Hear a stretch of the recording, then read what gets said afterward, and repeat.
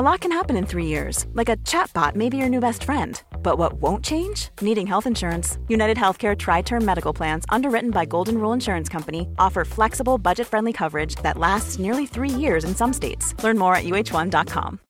Millions of people have lost weight with personalized plans from Noom. Like Evan, who can't stand salads and still lost 50 pounds. Salads generally for most people are the easy button, right? For me, that wasn't an option. I never really was a salad guy. That's just not who I am. But Noom worked for me. Get your personalized plan today at Noom.com. Real Noom user compensated to provide their story.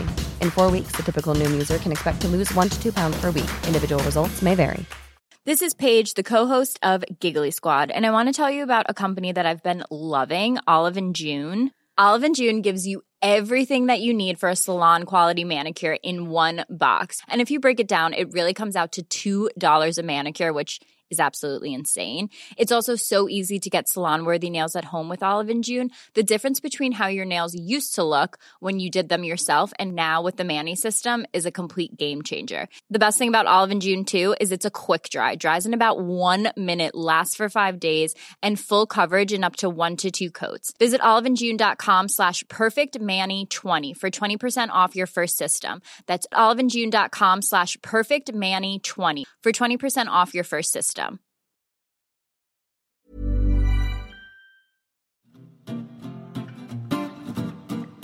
It's mentally yours from Ellen and Yvette. A focus on your mental health you surely won't regret. It's mentally yours. Mentally yours. Mentally yours. Hi everyone and welcome to Mentally Yours, metro.co.uk's weekly mental health podcast. I'm Yvette. And I'm Ellen. And today we have a kind of special episode to talk about Mental Health Awareness Week with our guest editor for the week, Russell Kane. He's going to be looking after metro.co.uk's tech section this week. So we're going to talk to him about tech addiction, mental health in general, and his various views and opinions all about mental well-being. So, Russell, welcome to Mentally Yours and thank you for joining us. I'll dive straight in there with the kind of big question, which is, what's your mental health story kind of from childhood to now? What's been your mental health journey? I suppose on my mental health journey, you could probably draw an equivalent with some sort of 70-year-old gammon man who's just realised that gender and race exists. It's not that he was ever meant to be in the dark, but it just took a bit of shaking to wake him up.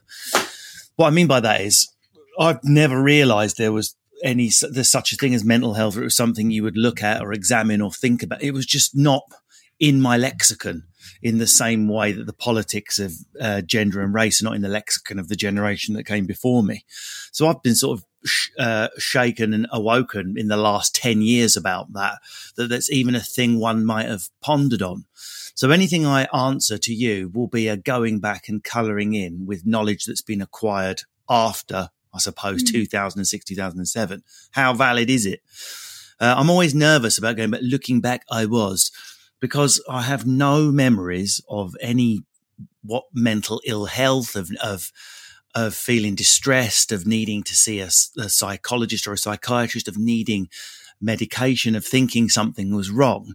But if we teleported my whole childhood and all the same experiences so that I'd been born 30 years later, would I have the same opinions 30 years after that point? Who knows? So I think it's really careful when people are going back and looking at their mental health, not to grow trauma retrospectively that wasn't there.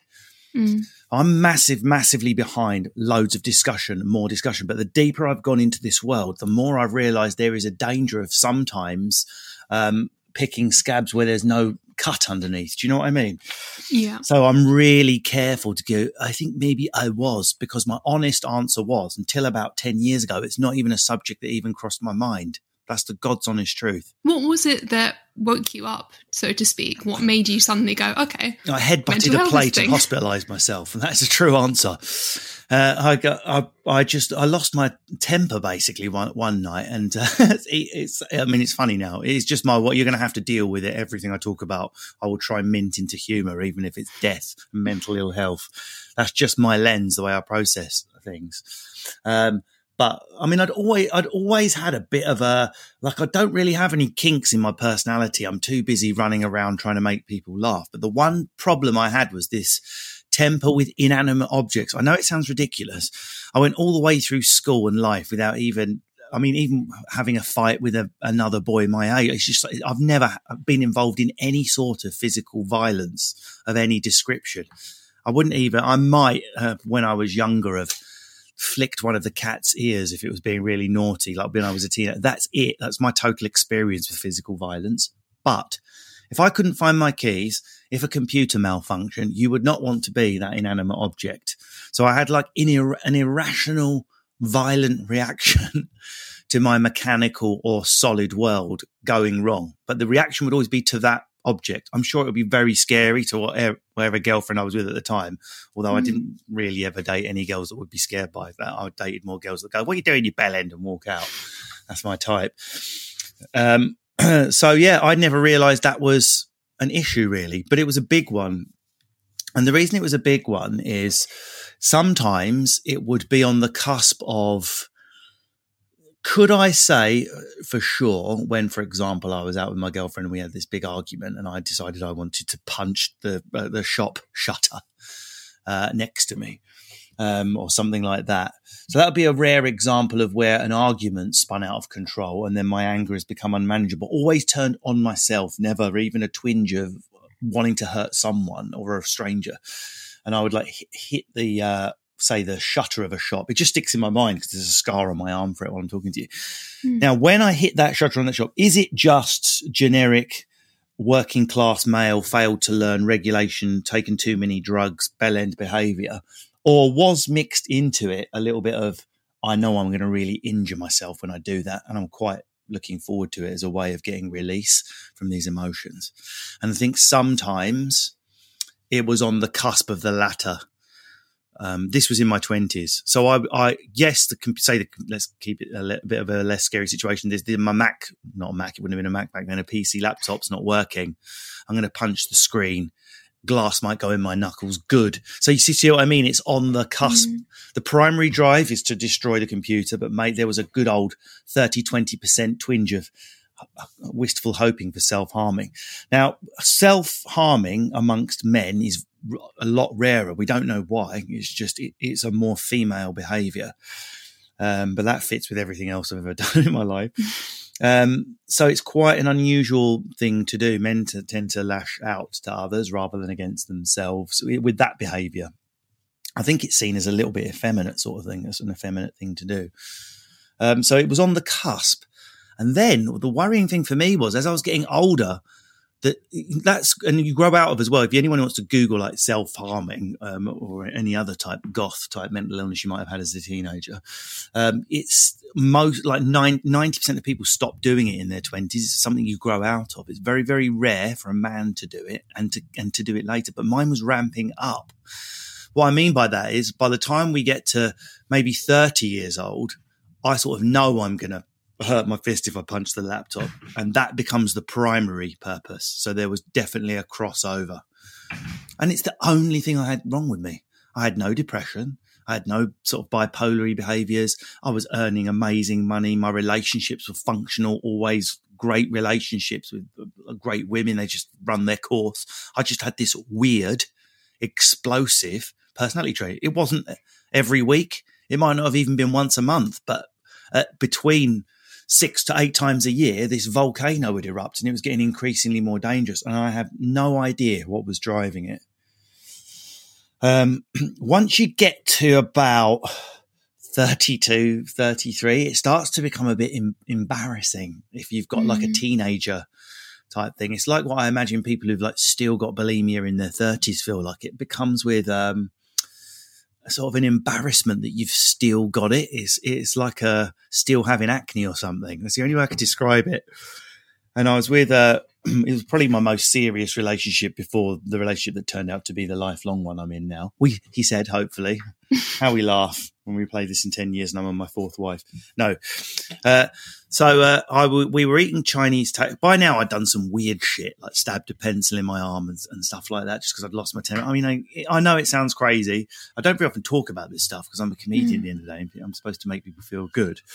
It's because if you say self-harming, you get put in the same pot as people who are self-harmers. And I wasn't like, I just want attention, or it was the opposite. Did not want any sort of attention. It was not a cry for help. This was just temper that could not be controlled, which I never read about that form of self-injury ever. I only ever hear about, I was just so sad on the inside. I needed to hurt myself to be seen. I didn't have any of that shit. I'm like, where's my keys? Right, I'm going to smash my fist in till I find my keys. There's no interesting, complex psychological journey in between that where I'm expressing the grief of my childhood.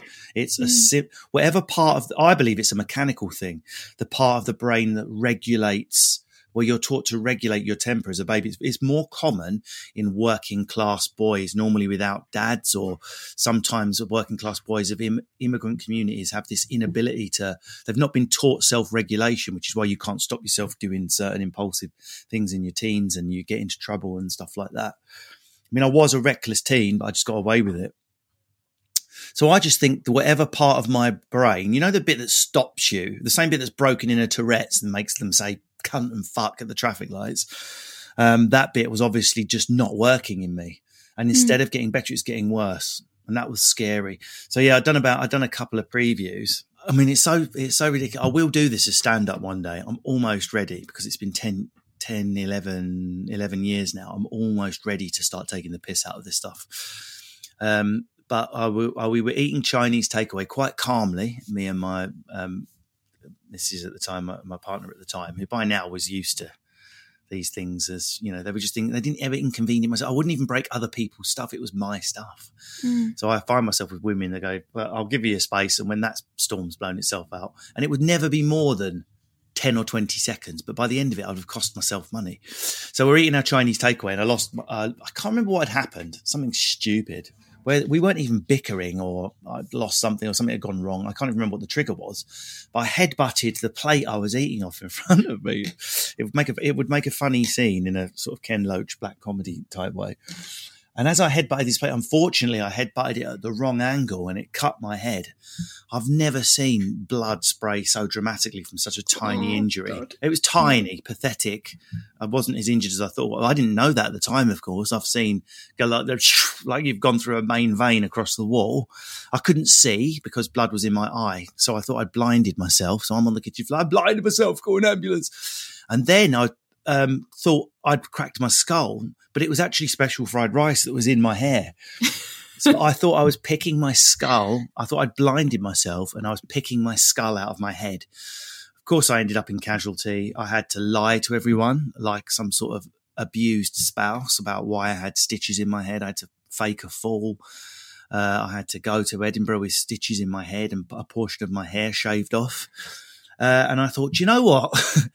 That's enough is enough, because I never meant to hurt myself to that extent. And it was always an accident when it went that far. It was never a kind of, I never meant to draw blood ever from myself, but inevitably I did through lack of control. And that was when I went, that is never, ever going to happen again. And that's when I did a Hoffman process. So I didn't go and see a mental health professional because all my friends who've taken chemicals for it, it's just a temporary thing, and going to see a psychologist once a week and then you're back out onto the street an hour later with your crazy world. What good is that? I wanted something intense, quick, shocking, residential, done in under 10 days. That's the way I work when I learn a language. When I do anything, I'm sort of SAS in and out. And so I just started Googling, and that's when I found out about the Hoffman process. It was, I did it in the September. So I did the Edinburgh in the August, obviously. And then that September 2009, I did the residential Hoffman. Game changer. What is the Hoffman? You can, I would say put a link to the resource in the thing. The Hoffman process, it's not very celeb-y, although celebs have done it. It's not like glamorously priory with your printed jacket and shit like that. But neither is it sort of the padded cell excrement on the wall end. It's somewhere in the middle. I heard about it through the DJ Goldie because I'm banging to my dance music, which is probably how I fucked my brain up, to be honest. And I think the key difference is you sign an NDA when you go in. The reason you sign an NDA is if I tell you any of the things that happen, if any of your listeners want to do it, it would be spoiled because the surprise and the shock of what happens to you is part of the, I hate using the word therapy. It's so Americanized and ruined. Part of the process. The main thing that's different is your phone is taken off of you and there's no access to the outside world for 8 days. You're in a beautiful manor house, but that's it. There's nothing. You can't phone. You're not allowed to exercise. You'd actually tell you not to masturbate. You're not allowed to sort of do massage on each other. Nothing that distracts. No books. Obviously, no films. There's no TV. So it's only about the process, which starts at 7 a.m. every morning and stops when you drop. I will say it's riddled with the most cringe, mockable, American-style shit that I would make fun of until I had a sore throat from laughing before I did it. And I was so far out of my comfort zone. I needed a life raft at all time. Group stuff, which I can't stand. I want my own sort of expensive therapist with the door shut and no one listening to my shit. I'm very private with stuff like that, even though you wouldn't think about it the way I've just gone on. So it's sitting around in a circle and sharing. Vomit, there's a lot of that. And then there's physical stuff, which a lot of therapy, people want to sit in a chair or pop a pill and think that's going to be enough. It's like newsflash. If you want to make real changes to your life, you should break a sweat, whether you're exercising daily, changing your diet. It's supposed to be hard in a good way. All work should be hard in a good way. Don't sit back. You're not going to read a book. You're not going to listen to this podcast. You're not going to make any changes to your life worthwhile by doing any of that shit. It's about a real aggression that you want to hit the work with, even if you're in a bad state. And that's what was great about it. You're just sort of shamed into doing these cringy activities together till obviously by the end of the week, I've gone completely native. I'm surprised I wasn't speaking Californian. And then when I was discharged when we graduated on the 8th day, you go out, you're a bit of a, can I use the C word? You already have. You're a bit of a cunt for a couple of weeks because you're like one of these Buddhist people that have a blank look in their eyes and everything's amazing. I'm surprised I didn't get chinned on my first week. And then you integrate the stuff you've learned slowly meshes with your own personality until I became me again, completely normally. Because that's the other thing I was scared about. If I lose my aggression and kinks, how can I be Lee Evans on steroids, which is basically my income? But yeah, I was fine. And touch wood, to this day, I've never ever done anything like that once ever again. Don't get me wrong. Like anyone listening to this podcast and like all people on it, including the production team, I can slam a door. I can throw a drink down. I can storm out. I could probably stomp up a stair slightly harder than I should. I don't medicalize that. That's just normal humans. If you don't have a temper at all, I envy you, but I'm not you. But never any weird shit. Never again. Not once. The other weird thing that came out of it, I didn't realize I think you could call this emotional health. I didn't hug people. Because I come from a council estate. We don't kiss each other on the cheek and hug each other goodbye. Like, lockdown's been a piece of piss for working class people. We never even touched elbows before. We just wave at the door and walk out. We don't do double cheek kisses and shake hands of our mates. We go from across the room. So there's no difference for us. But where I'd grown up with an inability, now that I was mixing in middle-class showbiz circles and I was dating posh girls, you sort of hug your friends on the way out, which I found really uncomfortable. You're either in a sexual relationship with someone or you don't touch them at all. That's how I was brought up. But that's gone out the window. Now I'm the most tactile, friendly person you'll ever meet. Oh my God, love to see you, babe. Give me a hug. That's me now. That was the other permanent change, permanent from that day, which is a weird side effect. So there's obviously something else there that had not been a circuit that hadn't been activated, but that was sociological. That's a class thing. There's loads of people from my background that are like that. And now I'm like double cheek kiss and everything. Do you mind talking about your brother a bit again? Because I wonder how you feel about the treatment that he's received over the years. I have to be a little bit careful. The only reason I talk about my brother at all is to further the cause. I'm an ambassador for Rethink. All of my charity money I ever raise goes there, or Prince's Trust, which is linked to Rethink. So they're the only two things I ever do. I'm only interested in that because I feel like you can do more good if you're raising money if you just do it all for one charity. I don't know how much I've raised, not millions, but thousands. And so I do mention James, just to let you know I'm not just some twat that went on a course and fixed his feelings. Me and my mum live with hardcore, real. I think we need to make a distinction between psychiatric and psychological issues. So we've lived, with deep, disturbing psychiatric illness. But I can only speak so much because my brother, unfortunately, is so unwell. He can't sort of consent or process the fact of me talking about him, sadly. So I can only go so far with you. Anyone listening to this, if you're able to listen to this and go, oh my God, you make it sound so easy, Russell. I've got mental health issue, but I need blah. You've already done 90% of the work as you have insight into the fact you have a problem. There are people out there, really ill people, who have no insight. They would go, well, I'm not depressed. What are you talking about? Why are you playing me this podcast? They are deeply, deeply screwed because until you have insight into the fact you have a problem, you can't fix it. And sadly, my brother does not know he is ill, which means it cannot be fixed on any level. Same as a smoker who's like, well, I like smoking. It's not an issue for me. They will never quit. Never. I have no insight. So yeah, I can only go so far. Do you see what I mean? I mean, I'm happy to sort of give you those details and say, my brother's very ill and he doesn't live independently, for example. You can't, it's that bad. Hopefully there's not many people listening to this podcast who don't even have independent living on their CV of life. But sadly, my brother doesn't. On a complete kind of topic swap, I know that you mentioned as part of Hoffman and in general that you gave up your phone. And I know that you've spoken about internet addiction. How has that kind of played into things? When did you realise maybe you might have an issue with internet use? Well, the weird thing is, the same time I'm recording this with you guys, I'm guest editing the Metro Tech page. So you will know that this is an area I'm looking at. And one of the stories I wanted to look at was to speak to someone who really know their stuff about whether it truly is an addiction, whether we should even use that word. And it still isn't. It's still frowned on to use that word.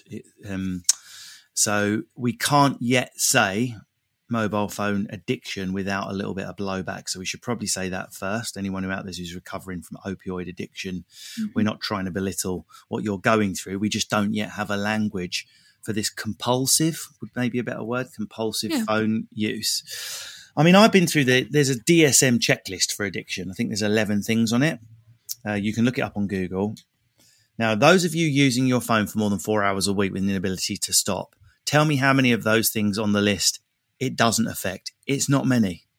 It's one or two. It's close. The only one I would say mobile phone compulsion doesn't tick is a devastating effect on your life where your life starts to fall apart and you lose your job and lose your partner and everything.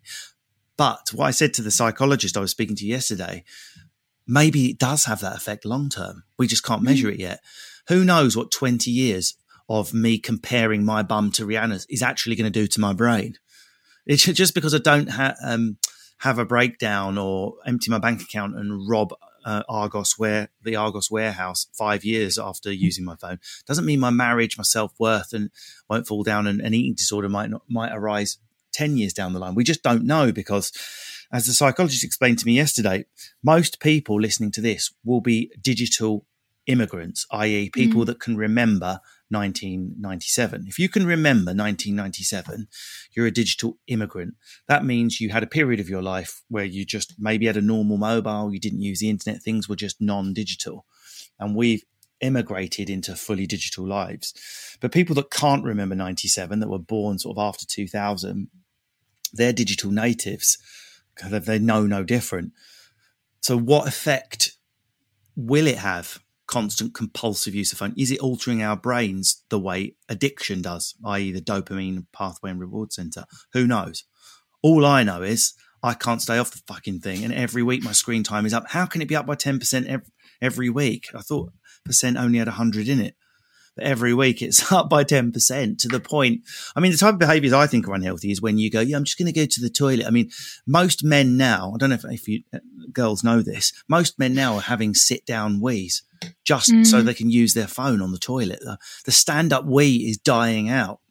I think most women who cohabit with a man will be glad to hear this. But I just don't do. I do not do a stand-up wee anymore. Do you know why? Because I check my phone every single loo visit. Whatever the variety of loo visit.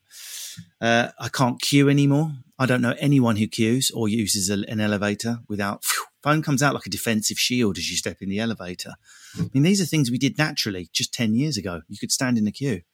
I can't imagine standing in a queue on my own without a book, without anything. It's inconceivable to me. I think that's pretty fucked up, actually. And the consequences of constantly being on your phone is, of course, I don't think we're designed to compare ourselves to 1,000 people every few hours. I think we're designed to compare ourselves maybe to, hi, Ellen. Hi, that's it. 2-3 people a day in the office. There's my cousin down the road. He's got a nicer car than me. That hurts a bit, but I can live with it. My neighbour's got a bigger driveway than me. Oh, I hate that. But, it's one driveway. You're not supposed to be stalking your friend who moved to Miami when she was 16 and going, oh my God, she's got new boobs. They're bigger than mine. My life's miserable. You shouldn't even know what, Helena's boobs look like who lives in Miami. It shouldn't be part of your knowledge, but it is.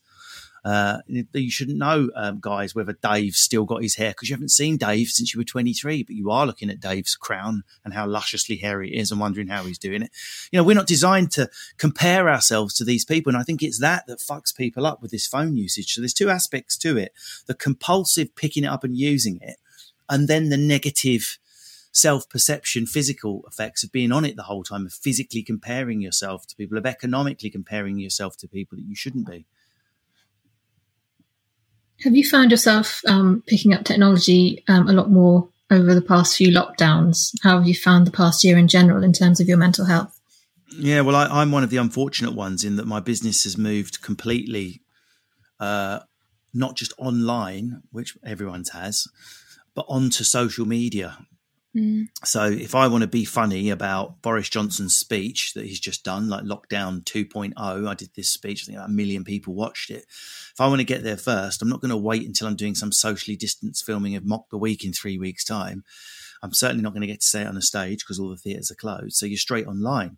And you can't just post a video, but you've got to be in the comments arguing and having a bit of banter because that drives, the interaction with your content.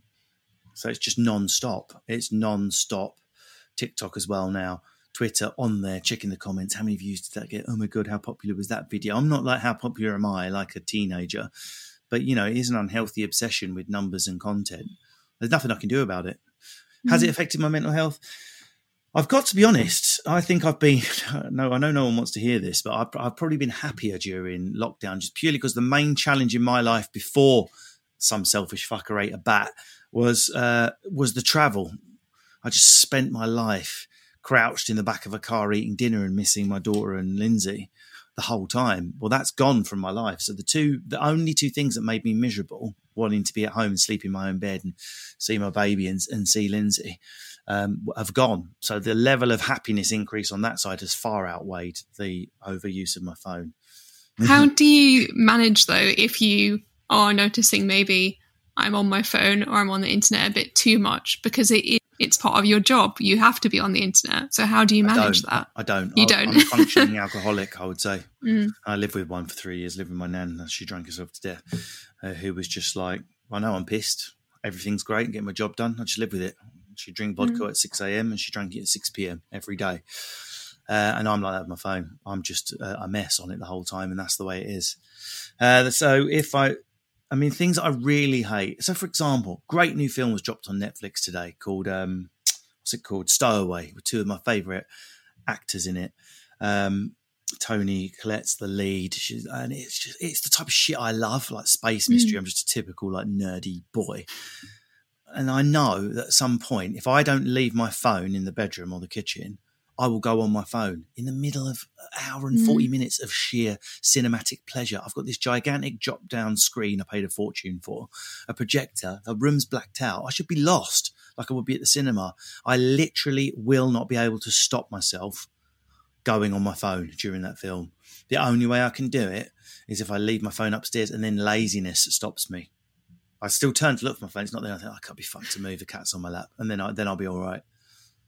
So it's the only way, really. Like, it's the same way a smoker can't smoke on a plane. When we've had experts speaking on this sort of thing before, they've kind of mentioned things like, I don't know, set times for going on social media and things like shutting it away for the weekend. But it is hard, isn't it, when you've got the sort of job where you are kind of meant to be kind of constantly into it. I mean, it's sort of like journalism. You're sort of meant to be constantly aware of what's going on in the news and all that sort of stuff. When the theatres reopen, I'll be getting that out of my system in a healthy way. I was just born to take the piss out of stuff and make jokes. I've literally put on this earth for one purpose. I don't want to do anything else. I just want to stand on stage and swear at strangers for 2 hours, 3 times a week. It's absolute heaven. So I have to get that ego hit out through socials. I do all those things you've said, but it's intermittent. It's like a diet that works for a bit and fails. So I did for a few weeks, no phones on Sunday. And then one day I realised, oh my God, it's Sunday. I've been on my phone all day. And I just hadn't realised it was Sunday. I do all those things. Lindsay's got 2 phones, which works for her. So she's kept her old iPhone, and that has her social on, and that only works on Wi-Fi. And then the main phone in her pocket's got WhatsApp and a phone on it. That's something I should get going. So you have your social media phone that's just at home, or it is in the office with you, but you've got to get it out of a drawer and go on it. If you're in the queue for the toilet, when you whip your phone, you're like, it's not on there. I like the sound of that. That sounds very celeb-y, if nothing else. This is my social phone. You just keep your old phone next time you upgrade. They only give you a penny for it anyway. Anyone's got a smashed up old iPhone in their drawer, or a smashed up old phone, or even just buy a cheapy phone. They're like 20 quid, the cheapy pay-as-you-go ones, and just use it just on Wi-Fi. We've managed not to talk about Mental Health Awareness Week yet, which is what we're here to chat to you a bit about. The theme of it this year is nature. So I wanted to ask you a bit about how you connect with nature, or if you do at all, and if you find that helps in terms of mental health stuff. It definitely does. I think I can't decide whether I'm more. People tend to be like a forest or an ocean, don't they? But I can equally just love to be in both, just in nature. One of my favourite things to do is camping. My daughter has the bug as well. She's 5, so it's not the most pleasant experience being kicked by a 5-year-old. And obviously the birds start singing and it gets bright by 4 a.m. We have done garden camping though, and we camped in a shed just a few nights ago. I'm lucky I live got a relatively large garden. I am on just a normal housing estate, which incidentally is another part of me keeping my feet on the ground in this business. We're moving to another house, a slightly nicer house, but I said to Lindsay, it will still be in a road. I want to see a neighbour. I want to see people opposite, because you can disappear up your arse in my business. So while I like nature, I wouldn't buy like a big show-off country house in nature, because I'm terrified of forgetting who I am or becoming like a bell end, basically. So I know that most people have the skill to do that, but I don't think I could be like authentic on stage and say my mum, my dad, my council house if I was going home to grounds or anything. And the whole thing's a false economy, because obviously my bank account, with the amount of tour days I do in the stand-up I do, I could probably move to a house like that if I wanted. But I keep things normal. Like, I don't really wear designer clothes. My car's nice, but it's normal. I love normal things, but I do love being in nature. So I tend to do that in a holiday way rather than a life way. I can't just live modest rural, because then I can't get anywhere for stand-up. If I was genuinely stuck out in the sticks somewhere. So yeah, I do absolutely love being in nature. I'm lucky in that I wouldn't call myself an extrovert in the clinical sense. Extroverts need people to recharge. That's the definition of an extrovert. You need people. So I need it for my work, my creative part of my ego. I need hundreds of people that I've never met before to laugh at me.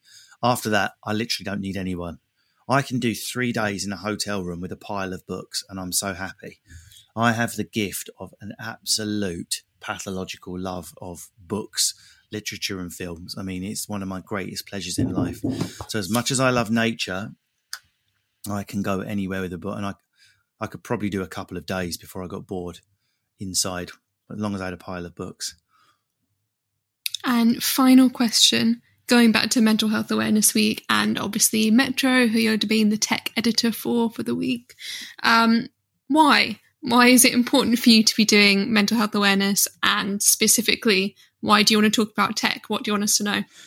I fell into the mental health awareness world because of my brother. So I came in from the more serious psychiatric end of fundraising and trying to get rid of stigma, people who might sit next to you on the bus or near you on the bus and they don't look right, or they're laughing to themselves or staring into space. And because we have all these horrific stories of people with samurai swords killing people in shopping centres, we just think all people with severe mental illness are going to do that. It's a form of prejudice, really. It's just like it's racism, but reskinned for mental health. You look at someone, you make a judgment, you're scared of them. So that's how I got into it. But once I got into it, that was like the gateway thing to realise, well, there's loads of other areas I can talk about. And it's just, I'm not, obviously female mental health is really important. And we know the horrible things that happen to women and to do around body image and maternity. And we've seen tragic stories in the news just last week with Nikki Graham. But the fact of the matter is, for whatever reason, men kill themselves a lot more than women. I don't know what the figure is. It might even be 7 times more. The thing most likely to kill me is not prostate cancer. It's not testicular cancer. It's not obesity. It's not going out on the lash and getting hit by a car. It's killing myself. That's the thing most likely to kill a man.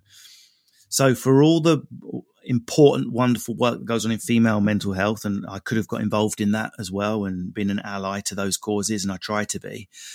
For me, I'm, as a curious, mischievous type person, I ask the question, well, why? You know, I've been brought up in a generation where men and women are the same. We're equal. So that I don't believe, apart from the obvious dangly bits hanging off my body, there are no differences between men and women, really. We're the same thing. Just one's got a womb, one hasn't. Other than that, there are no differences. So it's cultural. Something's going wrong with boys, with men. And that's opened out recently into, I think, feminism, without getting too like right on and lefty guys, keep listening. I think feminism is starting to realise that, oh shit, if we don't fix men, feminism can only go so far, because unless you want to live in a female commune with no men whatsoever, and I'm sure many women do, good luck to you, I wouldn't blame you. You have to live with husbands, boys, sons, cousins, male colleagues. And if men are like pervy, a combination of either pervy and gropey or depressed and killing themselves, it's an issue for everyone. So something's going wrong with how we educate our young men about sex. Well, young men, I mean boys, I mean children, 6, 7, 8 years old, need to be taught about sex, consent, and talking when they get older. Whatever teenage hormones kick in, combined with the toxic culture of men keep their problems in, and that is a killer. To me, it's not a coincidence that you can track the deadliness of male cancers in comparison to the deadliness of female cancers. I mean, as far as I understand, prostate cancer is not more deadly than breast cancer in itself, but it will kill more men because men are less likely to talk about a lump, a pain, an issue, get an inspection. And it's exactly the same for their mental health. The guy that's racked up a load of debt at Ladbrokes, who's shagged a prostitute because he's unhappy and is keeping it all in, he's more likely to implode and hang himself and less likely to share. That's what I'm passionate about. And the more we're on these phones and the more we're not sharing properly and the more we're not authentic, the worse it's going to be. So I even make a show called, it's called Man Baggage. I've just retitled it. It was called Boys Don't Cry. I've retitled it Man Baggage, where I force a panel of men to talk about the things we never hear men talk about. It's very funny. It's always very funny. Some of the subjects are quite light. Like today's recording, we're going to talk about unwanted habits and how they're gendered and how men, why is it okay for a man to fart in public and not for a woman? And then we laugh and then we think, well, hang on a second, what the fuck is actually going on there? You know, it's a permission for a sort of Neanderthalness in men, which isn't always helpful. So, yeah, I got into it because I'm like, well, why? It's not fair that more men die than women. It shouldn't be that way. And it's not fair that, you know, if I were just to bring Jermaine Greer in a time machine from the 60s to now, women shouldn't have made the progress they made. Well, my opinion of why feminism hasn't got as far as it has is because we haven't looked at men enough. The solution is there. There's only so far you can go. going, I'm just going to fix myself. If you don't start to look at the people around you that are the society you live in, then there's always going to be unequal pay. There's always going to be gropey, pervy weirdos, and there's always going to be depressed men in your life. So we need to work on that. And I think, do you know what? In the last couple of years, I've seen a real change. When I started making Boys Don't Cry 4 or 5 years ago, there was a bit of a tut from a certain type of woman. And that tut was, oh God, we can't even have female mental health. Now, why can't we? It's got nothing to do with you, men. These are women's problems. There's nothing wrong with masculinity. Look at history. Men have had the power for long enough, completely missing the point. The very foundations of female strength can be enhanced by fixing the hairy bellends that are going wrong next to them. Men. So that's my strategy. So this is goodbye from Mentally Yours. So go away, enjoy your day, get on with all your chores from mentally yours. Mentally yours. Mentally yours. If you've been affected by any of the issues we've discussed today, you can give the Samaritans a ring on 116 123. If you like Mentally Yours, you can also find us on Twitter. We're at MentallyYRS. We also have a lovely Facebook group, which is just called Mentally Yours. And if you really liked us, you could do us a massive favour and give us a rating and review on Apple Podcasts. It's much appreciated, helps us, continue doing what we're doing. So please do rate and review and check back in next week for more Mentally Yours.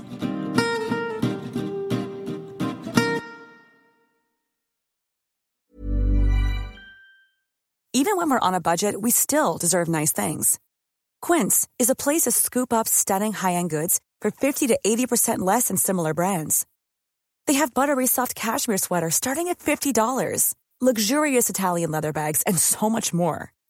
Plus, Quince only works with factories that use safe, ethical, and responsible manufacturing. Get the high-end goods you'll love without the high price tag with Quince. Go to quince.com/style for free shipping and 365-day returns. A lot can happen in 3 years, like a chatbot may be your new best friend. But what won't change? Needing health insurance. United Healthcare Tri-Term Medical Plans, underwritten by Golden Rule Insurance Company, offer flexible, budget-friendly coverage that lasts nearly 3 years in some states. Learn more at uh1.com. Even when we're on a budget, we still deserve nice things. Quince is a place to scoop up stunning high-end goods for 50 to 80% less than similar brands.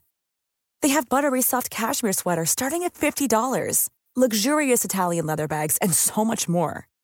Plus, Quince only works with factories that use safe, ethical, and responsible manufacturing. Get the high-end goods you'll love without the high price tag with Quince.